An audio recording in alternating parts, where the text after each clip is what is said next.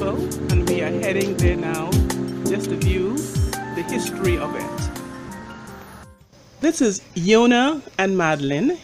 They are part of the retreat group, and they're coming from just viewing Billy Graham's chapel, and I want both of them to tell me their impression about Billy Graham's chapel and the whole retreat experience.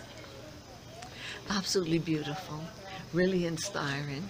You're right in God's nature. You're just surrounded and clustered all the Yes, I'm so glad Madeline was able to join us for this retreat.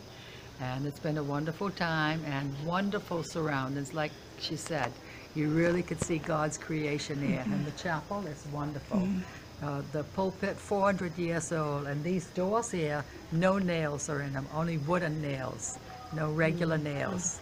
And the prayer chapel upstairs is really nice. And Mrs. Graham put a globe there to remind people to pray for the world. Yes. So.